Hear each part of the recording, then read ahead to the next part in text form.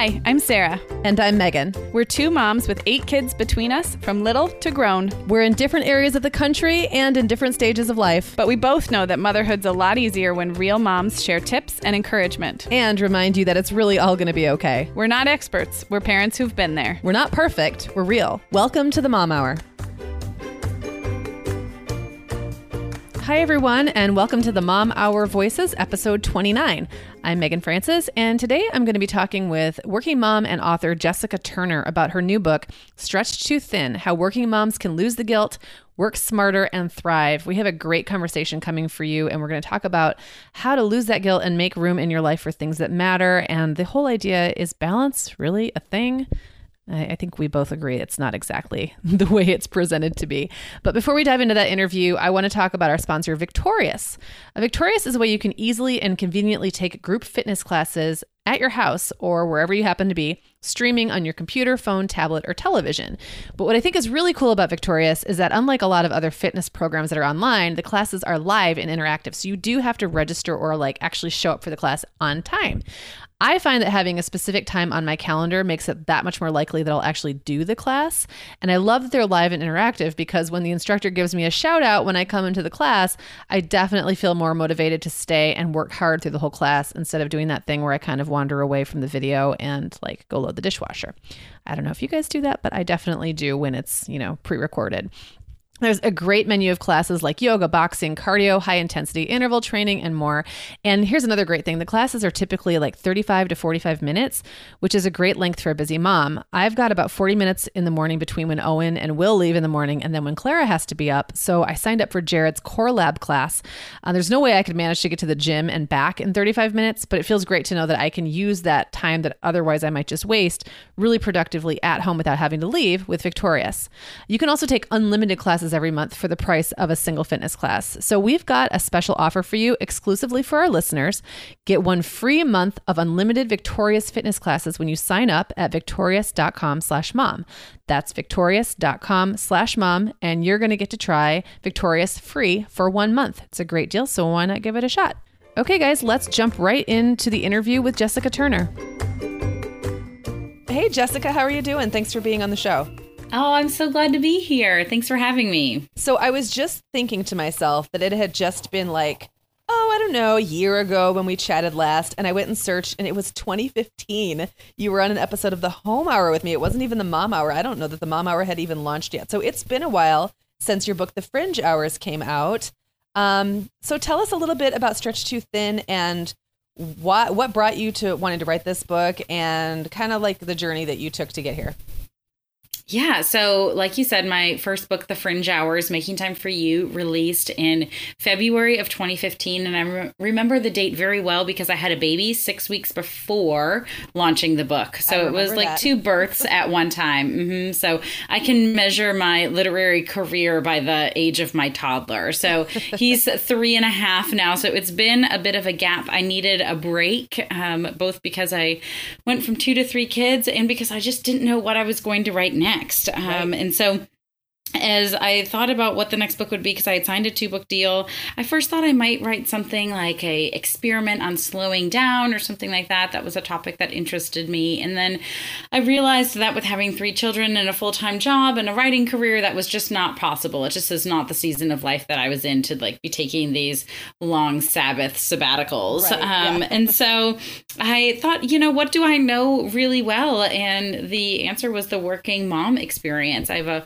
40-hour-a-week corporate America job and really resonate with hearing kind of how other working moms are doing all the things and feeling like they're thriving. And so I conducted an online survey about 2 years ago and had 2,000 working moms respond about their biggest pain points of working motherhood and how they felt. And it was amazing. 500 pages of women basically saying over and over that they were stretched too thin, and what area they were stretched too thin in was different, but the theme was still the same. And so I dove into that research and then developed an online course that was about working motherhood. It was called Stretched Too Thin, 10 Days to Overcoming the Hustle and Thriving as a Working Mom. And I talked about these different pain points and had 2,000 women take that course. Wow. So I was like, okay, so I think I've got something here, right? Yeah, and so I took the data from the survey and I took the course to my publisher and I said, I really want to dive deeper into this topic. I think this is really resonating with people. And it was sort of counterintuitive in publishing. They want you to write a book that has a title that's very positive and is sort of like the end result of reading the book. Right. Whereas the title Stretched Too Thin was negative. And so that was something that I had to really push for, that when women saw Stretched Too Thin on the shelf, I really felt like they would pick it up, that this was something that was going to resonate with them, since so many women used that phrase themselves in the survey. And so they agreed, and early feedback has been really positive about it. The subtitle is How Working Moms Can Lose the Guilt, Work Smarter, and Thrive. And so I do the same thing I did in the course. And what I found in the survey was we just go through all of those challenges, and it's a bit of me too, and yes, you can. So it's got stories from women who are right there in the muck and struggling with whatever the issue is, and then gives practical stories and advice and wisdom from experts about how you can maybe pivot and make changes so that you don't feel quite so overwhelmed in whatever the area is. So I'm really proud of it. I think it's a resource that's really needed and a conversation that we really need to be having. I mean, 75% of American women who have children under the age of 18 work. So most of us are dealing with this feeling of stretched too thin and balancing and juggling and all of that. So I'm excited about having this conversation because I think it's important. I am too. And I have to tell you, one of the things that jumped out at me pretty early in your book was you were talking about, you quoted someone was talking about the, I don't want to say spaghetti brain. That is not correct. Right. Compared a woman's brain to a plate of pasta. Can you please give me this analogy so I don't screw it up? Yes, I hope I get it right? Because it's been a while since I've written it. But yes, basically it's the idea that a woman's brain is like a plate of spaghetti and that so many things are interconnected. So you might be thinking about your son's soccer schedule, but then that makes you think about, oh, he needs to get new cleats because they're too small. And then you think, oh, when I go to the store, I'm going to also pick up a tent for the camping trip that we're going to be going on. And when we go on that camping trip, I need to make sure that I've booked the reservation for where we're going to be staying and all of that all of those things are interconnected, that it isn't, segmented, individual, perfect squares, right? Yeah. And our brains are always like anticipating. We're always kind of 3 steps ahead of every situation. Absolutely. Something else I talk about in the book is the mental load, which is just the constant remembering that we're doing of all of the things and that's going on in the background of our minds. And it's something that can be a big burden for particularly women. In most cases, it is the woman in the household who is carrying that mental load. And so I think those two really go hand in hand. So I have to tell you, I was just listening to a podcast called Startup. I'm not sure if you're familiar with it. It's been around for a while. And it was done by the guys it was Alex Bloomberg. He had left This American Life and started a podcast network. And then recently I listened to kind of the same, basically the same idea. It's called Zigzag, and it's 2 women who did the same thing, also left a public radio show and started their own podcast. I think both podcasts are great. But what I find is so interesting is the way the dads in the one show, the Startup podcast, talked about their stresses as working dads was almost all tied to finances. It was just like, we're doing this really risky thing and we have kids and this is really risky. And that was kind of the end of the story. Whereas the moms keep saying, can I be a good mom? And I just thought what a big concept, good mom, all of these things tied together to make you a good mom. How do you parse it out? And I think it also, I thought of it when I read the spaghetti analogy, because there was another part that said we have a hard time not taking things emotionally because everything is so connected. So it's we're not just worried about getting them to school on time or daycare on time or paying the bills or feeding them. We're worried about all of those things almost equally as the big picture of making us a good mom. It's so overwhelming, honestly. Right. And our definition of good mom is different, right? Every single woman, if you ask them, how would you define a good mom, would probably say something just slightly different based on their own life experience and what their kids are like. And so a lot of that is pressure that we're putting on ourselves. Yeah. Yeah. So let's dive into some solutions. So we all know it's a problem. Granted, it's been set up. Let's kind of maybe take a few of the chapters that you have in the book and kind of go through those. And I'm going to start with finding rhythm at work, because I think sometimes it's easy to think of work as something that happens over there and home is something that happens over here and the two don't connect. But if you're not happy at work, or if you're feeling stressed at work, it always carries over. So talk about that chapter and some of the solutions that you've offered in the book. Yeah, I think it's really interesting. In the data, women didn't cite this as being quite as big of a problem for them, leaving work at work or creating work boundaries. But I sort of felt like they were lying. Like it was the one where it's hard for us to be honest, or if we're not in that moment at that particular time, we maybe can't see it. But you're absolutely right. The phrase work-life balance, I'm going to just start there, it is such a lie, right? Like there's no separate things. Like those aren't two separate things, work and everything else. Like if you are really busy at work, that's going to carry into your home life. If you are really overwhelmed at home or your kids have a lot going on, that is going to bleed into your work life. And so how do we create boundaries? How do we cultivate flexibility? And it's different on if you work full-time or part-time, if you work at home or in an office. But one of the big takeaways from my research is that increased flexibility is becoming more and more important for women. And that's going to look different depending on the career trajectory that you have. But how can you cultivate flexibility in your work, whether that is talking with your boss about coming in early so you can leave early so you can have more flexibility to be with your kids in the evening, or, carpool and do that sort of thing with sports and those types of activities, or can you have one work from home day? And what's interesting is, yes, more and more workplaces are being open to having the type of flexibility where you could have a work from home day, which saves you time in your commute. Research shows that people are more productive when they work from home. But there's still a lot of workplaces out there who don't offer it. And so it might be that you need to be the first one to ask if that's a possibility. And what's, I think, encouraging is how many executives are willing to consider it and just do it as a pilot. And so you might have to be the first person to ask for it, but don't let that scare you into not doing it. So I think flexibility is a big one. I think also if you are noticing that your work is becoming all consuming in all sorts of areas, is evaluate, is it for a season or is this something that's going to be an ongoing thing? And if it is, if that's an issue to you, that maybe you need to pivot, whether that is a new job, working somewhere else, or it is delineating some of that work and asking for help, being honest with your supervisor and saying this is more than I can handle, and not just living under that burden of constant work all of the time, because eventually that is going to impact every other area of your life, not just the time you're at home, but your relationships and how you feel about your work and how you are taking care of yourself.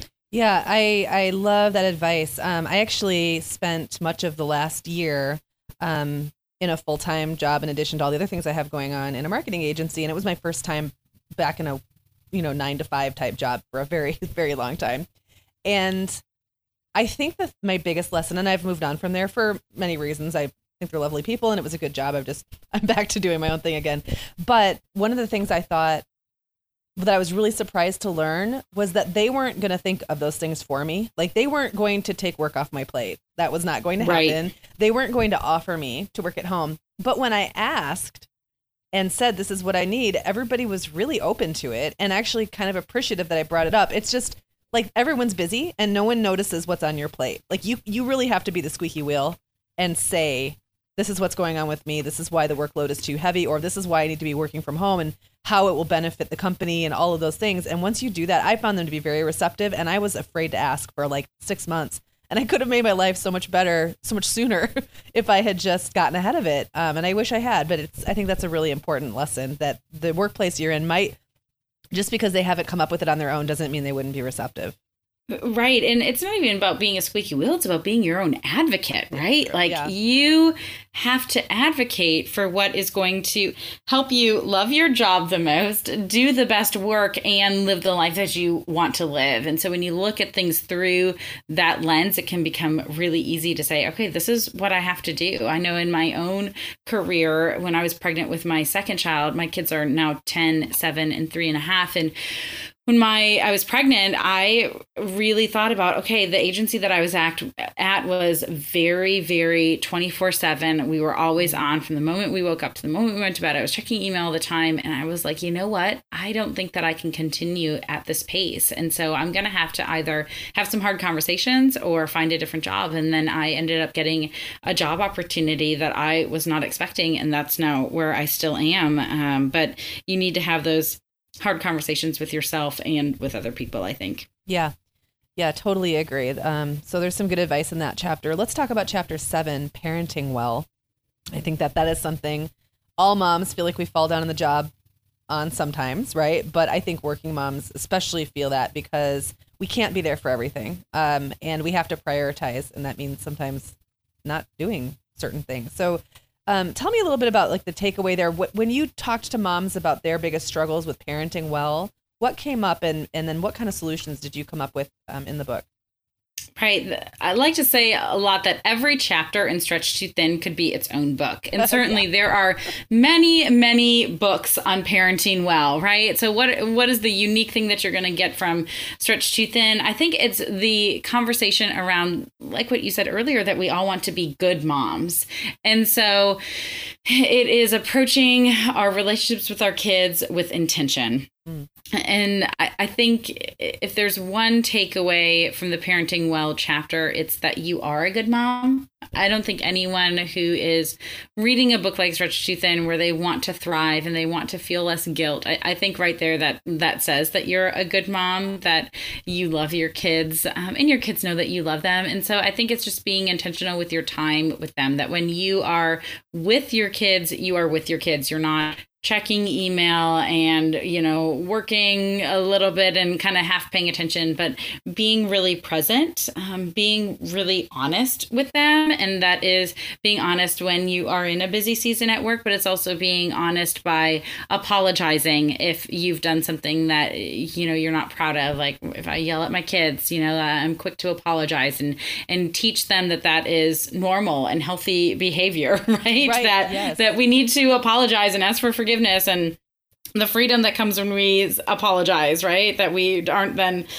feeling guilty about XYZ thing that we did. And also, being honest that sometimes our work is going to take precedence and that we will have to be traveling or we will have to be at a meeting or that we will miss something. But that is part of life and that work is part of life, and teaching kids about respecting their work and the benefits of work. My kids know that I work so that we can, help pay for our home and go on vacation and do things that they love, that is part of my responsibility and my role as a mom to them is to provide for them. And so I think using opportunities to teach our kids why we're doing what we're doing is really important, and just be willing to have good, honest conversations and have that quality time together is so important.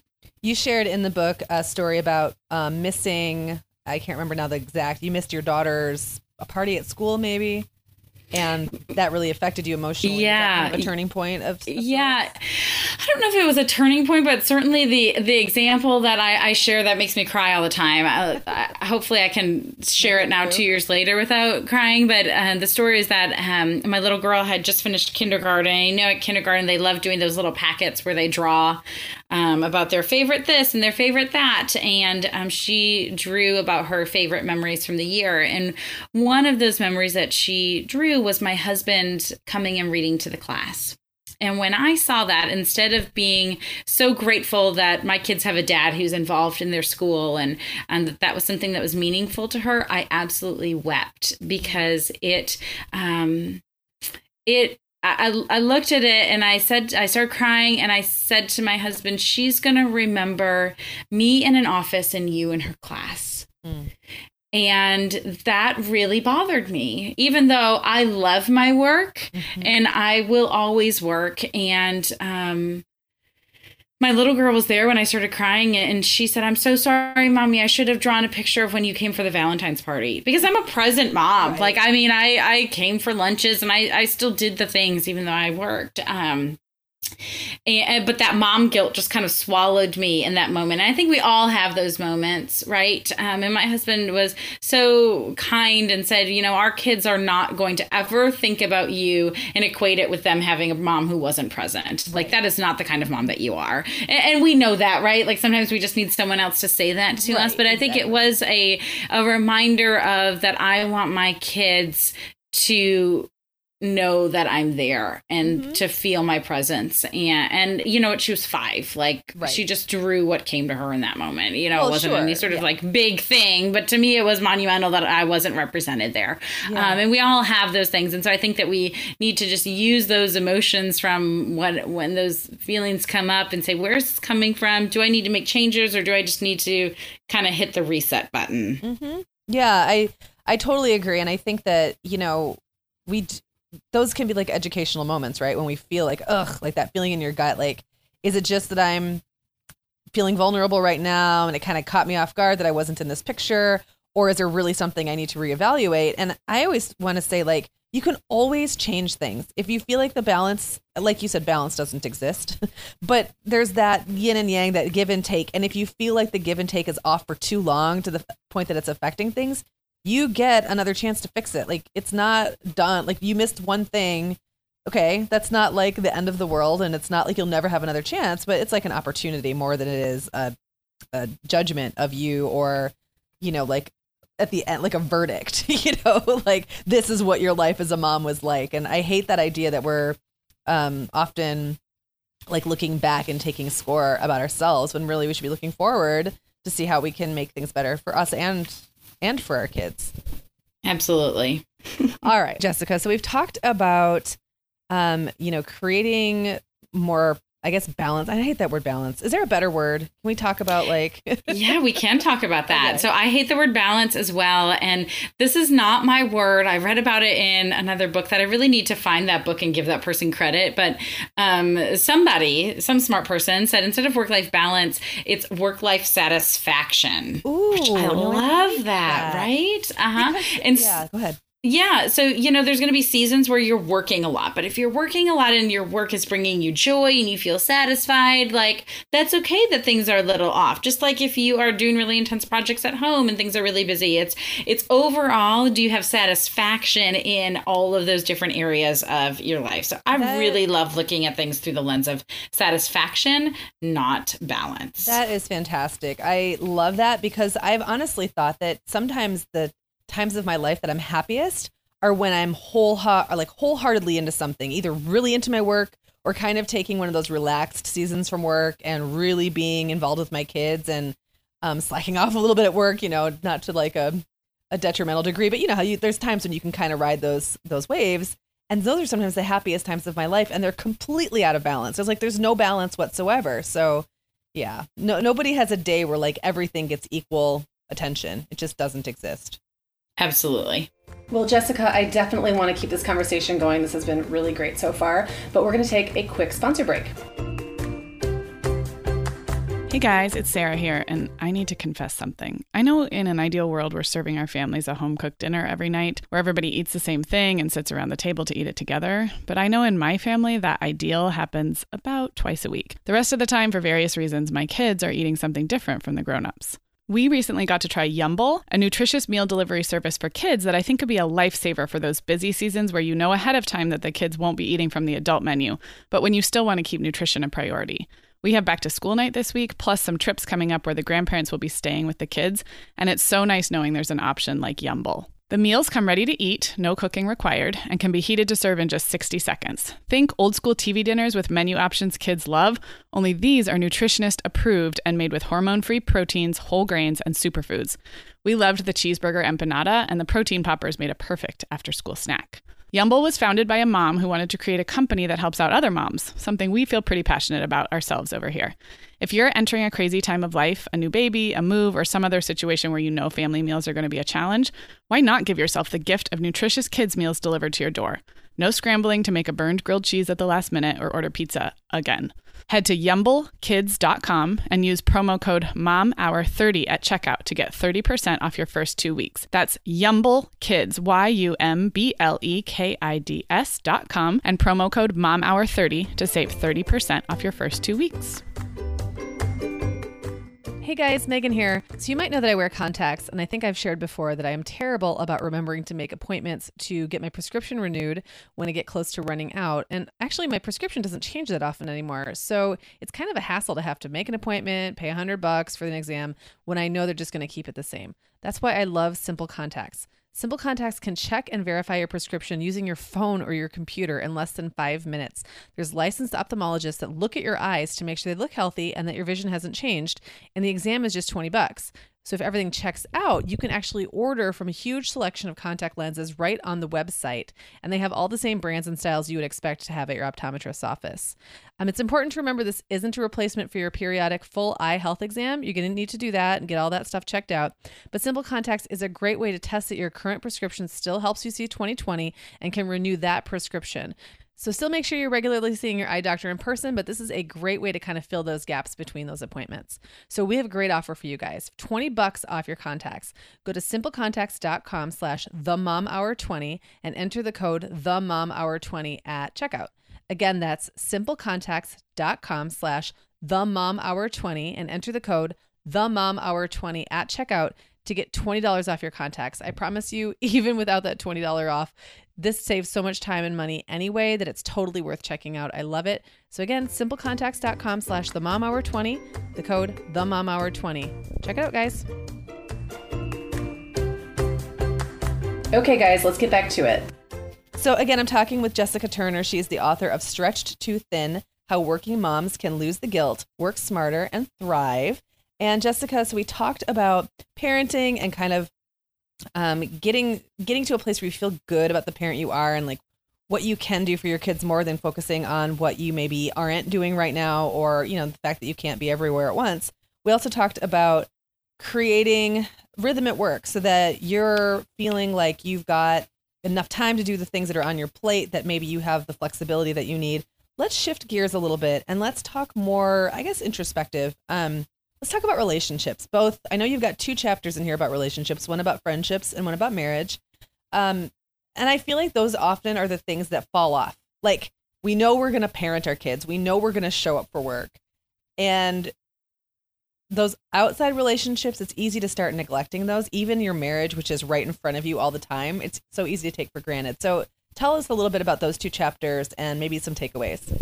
Yeah, it was tricky deciding whether or not to include the marriage chapter because I was really sensitive that there's a lot of working moms out there who are not married. But in the survey, so many women cited it as being a challenge for them, that their spouses were just kind of like ships in the night, that, you know, they were just keeping everything else on the tracks and that they weren't investing in their marriage, that I felt like it was important to acknowledge that relationship. And so I think, again, over and over, I feel like I keep saying the same thing. It's about being intentional, right? It's about prioritizing the date night. It's about looking each other in the eye when you're talking. It's about having honest conversations, not letting things build up, you know, being forthright about the mental load and what's going on in your head and that you need help and those types of things. I think so often when I've had challenging seasons in my marriage, it's been seasons where we haven't been communicating well.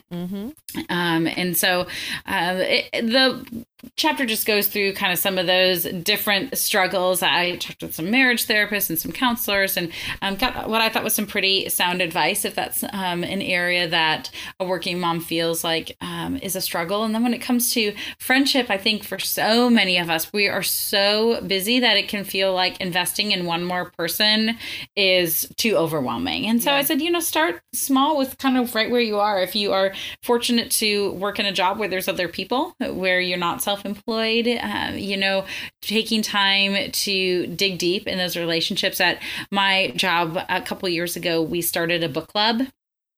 And we just get together at someone's house every other month. So it's not very often, 6 times a year, and you're going to miss one or two of those anyway. And it has just been such a great way to get together outside of work. And there's something special about being in someone's home and eating the food that they cook, and having a unifying device like a book to talk about. That's been so great for relationship and friendship in the office. I think looking at our kids' activities, some of the greatest friends that I have in my life have come out of kids' sports activities, because we're there anyway, cheering our kids on. And so you can't help but get to know one another. And so looking for a friendship where it can happen. Right. I think. And then not being afraid to be vulnerable and say, hey, let's go get a coffee and get to know one another better. It's a lot harder than it was when we were in college and we were all living in a dorm together, isn't it? But it is just as important to cultivate those relationships. I think that's so funny. When I was working in my office job and with people, I really liked my team, but I found that I went into this, and I'm wondering how common this might be, that I went into this total like hyperproductive mom mode at work and would not take time.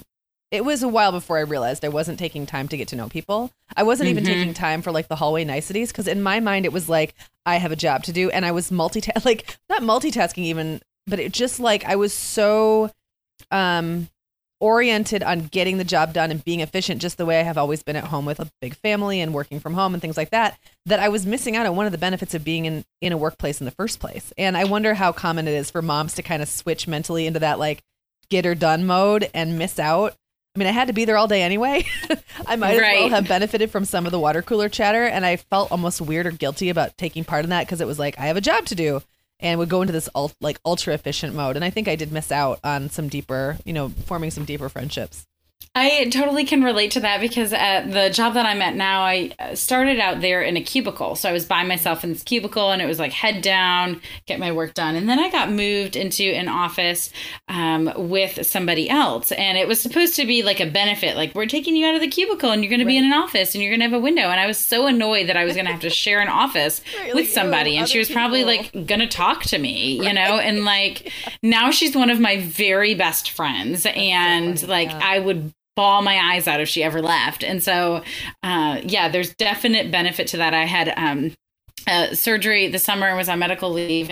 And I was so ready to get back to work, because I noticed that I was feeling lonely by the end of that 6-week leave, that I was really missing that community. So that's definitely a benefit if you are somebody who works in an office or in a retail setting or whatever, just that collaborative environment of being around other people. And I think for so many moms, I know for myself, both when I was working, when I've been working at home for many, many years, and even when I was a stay-at-home mom for a brief season of my life, so much of my friendship and interaction was online.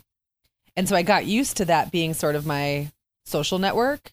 And so like the idea of just walking through an office and stopping to chat with someone's like face was like foreign to me almost. And also you can't control it. If they want to come by and say hi to you, you don't get to ignore. Like, it's not like a Facebook message where you could just pretend you didn't see it until you're ready to sit down and answer it. I just think there's something funny about the way our brains work now when everything is digital, that we are sort of missing that ability to just be present and chat with somebody whenever. It's kind of like how people don't want to answer their door anymore when someone knocks on the door. It's like it's like offensive almost, because someone's coming to our space, and what do you mean? But like, I feel like our mothers would not understand that at all. So it's just kind of, we're in like a very different place societally, I think. And I think that can make it hard to shut off that productivity to do that. But I like that you are advocating for that, because it is important. I heard a statistic on the news the other day that said by 2020, we will interact more with chat bots than we will with our spouses. Oh my goodness. I know. That's not really that far away. That's scary. I know. Like chatbots, like, you mean like I don't know. Yeah, I think just service providers that are done by chat, that, there's more and more services that are like text your appointment and whatever, that those types of things that will interact more with those than with our spouses. That's depressing. We have to make sure it doesn't happen. Right. All right. Well, let's talk about self-care. That is such a buzzword. I think sometimes it's sort of meaningless the way it's used. So I would, you know what I mean? Like, hey, get self-care, go get a massage. And you're like, I don't have time to like go to the bathroom. How am I going to do that? So let's talk about self-care in real life, with like the real working mom. How does that look? And what did you find when you were talking to moms about that? It's interesting because I wrote The Fringe Hours, which is a book solely dedicated to self-care, right? Yeah. It is all about making time for you. And the data from the survey showed that a lot of those women needed to read that book Right. because it was the number one thing. 4 out of 5 working moms cited that making time for themselves and the things that they were passionate about was difficult with managing a home Right. and family and work. And so I think it is a shift in philosophy that, we really embrace the oxygen mask analogy that they give on the airplane, that you put on your own oxygen mask before you help the person next to you. And that by taking care of ourselves, it is actually allowing us to be a better wife, mom, friend, coworker. Everything is better when you're taking care of yourself. And so I really dive into the data that supports that, and then just what that looks like from a physical standpoint of going and getting checkups and going to the dentist and doing those types of things, as well as things that are stimulating mentally and emotionally and spiritually, and that really just fill us up, because it does absolutely make a huge difference in every other area of our life when we are taking time to do the things that we love and practicing self-care. Yeah, I like that you link doing the things that you love and self-care together. I think that's really important, and I don't think everybody always connects those dots. I think people tend to think of self-care as kind of fluffy, like bubble baths.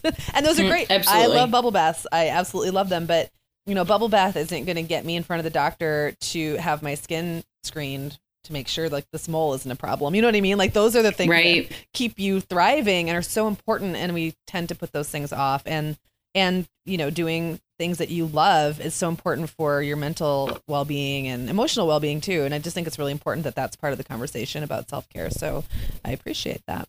It's also really important to model for our children. Yes. So when we think about it in the context of motherhood, it is important for our kids to see us taking care of themselves so that they grow up to be adults who take care of themselves, right? Like we would never let our kids skip their annual physicals, skip their dentist appointments, right? So why would we model that for them and think that, in adulthood, you don't do those things. Right. It's and really important for them to see that. Yeah. Absolutely.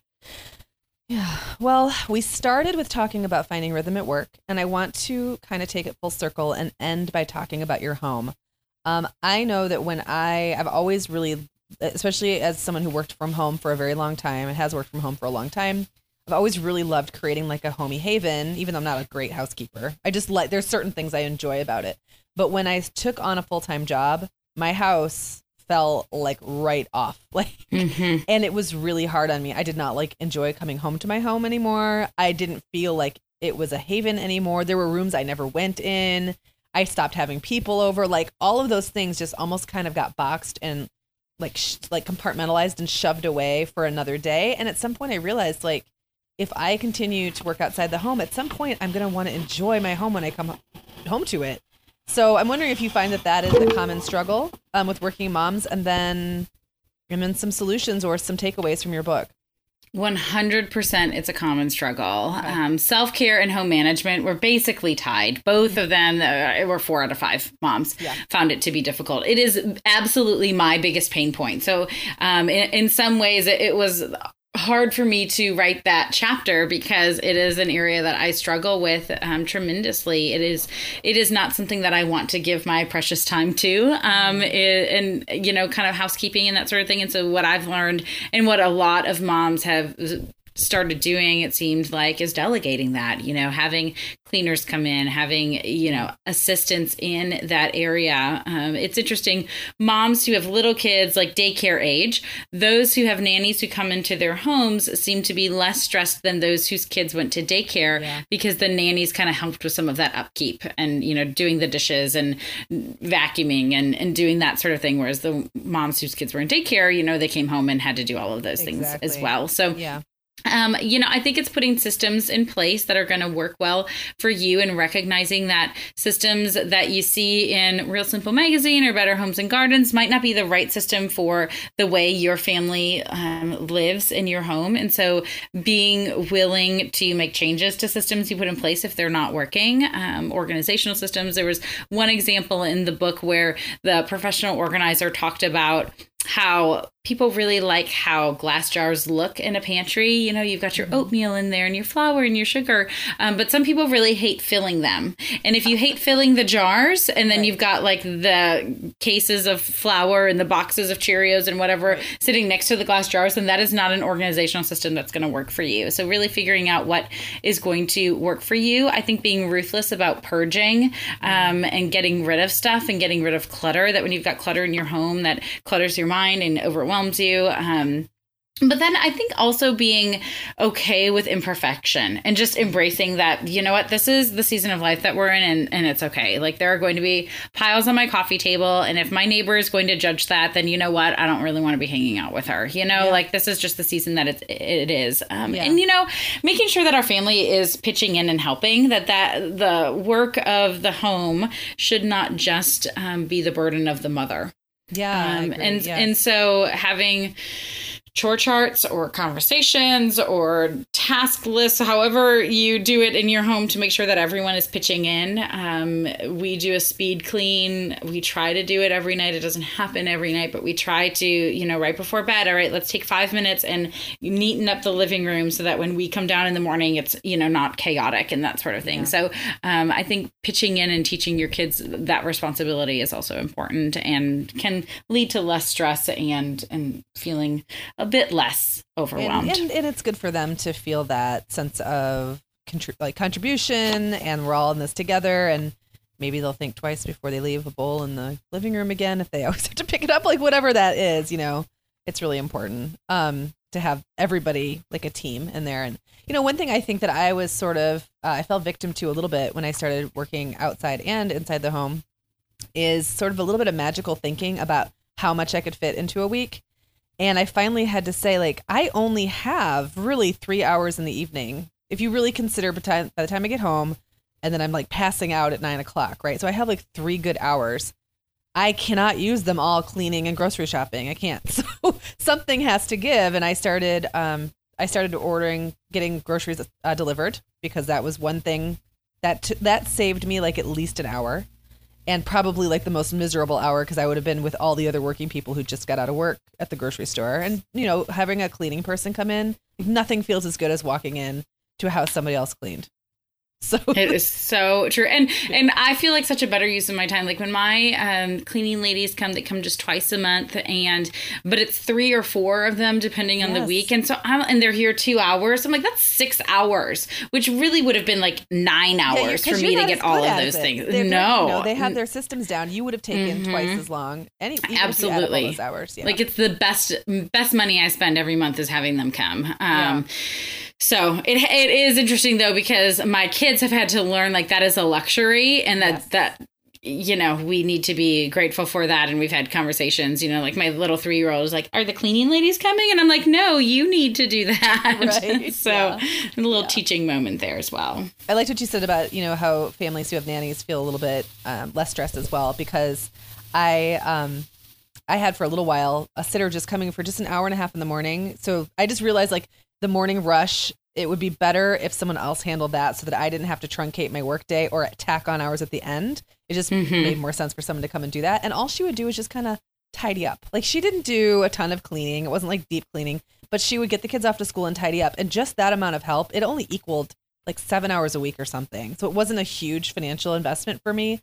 But coming home and having all the breakfast dishes done, and knowing I didn't have to make the breakfast and I didn't have to be the one to make sure the lunches ended up in the backpacks, like, it was such a burden off. So sometimes like a relatively small thing can take a big burden off, and it might be a bigger impact than you think. Absolutely. I feel that way about cleaning. I feel that way about laundry. I feel that way about like tasks that have been on my to-do list for a long time. I feel that way about systems where everything can be delivered. Like you said, the groceries, my groceries are delivered. All of my paper products are delivered. Like everything just comes to me. It saves me so much time to not have to go into a store. And frankly, it saves me money too, because I'm not impulse buying things that I don't need. You're so right. Well, Jessica, this has been great. Again, the book is Stretched Too Thin, How Working Moms Can Lose the Guilt, Work Smarter, and Thrive. And let's see, this is releasing on September 7th. So the book itself releases when? It releases September 18th. So you've got a bit of time to pre-order. Yeah. And if you pre-order, the great thing about it is that you'll actually get some bonuses. You'll get a free audiobook. You'll get the audiobook version of Stretched Too Thin, and you'll get the course that we talked about, the 10-day online course for free. So all of that is available at stretchedtoothinbook.com. Stretchedtoothinbook.com. And if you're listening to this before September 18th, hurry up and get over there so you can get those freebies. That is awesome. Well, thank you, Jessica. It's been wonderful having you on, and best of luck with the book launch. Thank you so much for having me.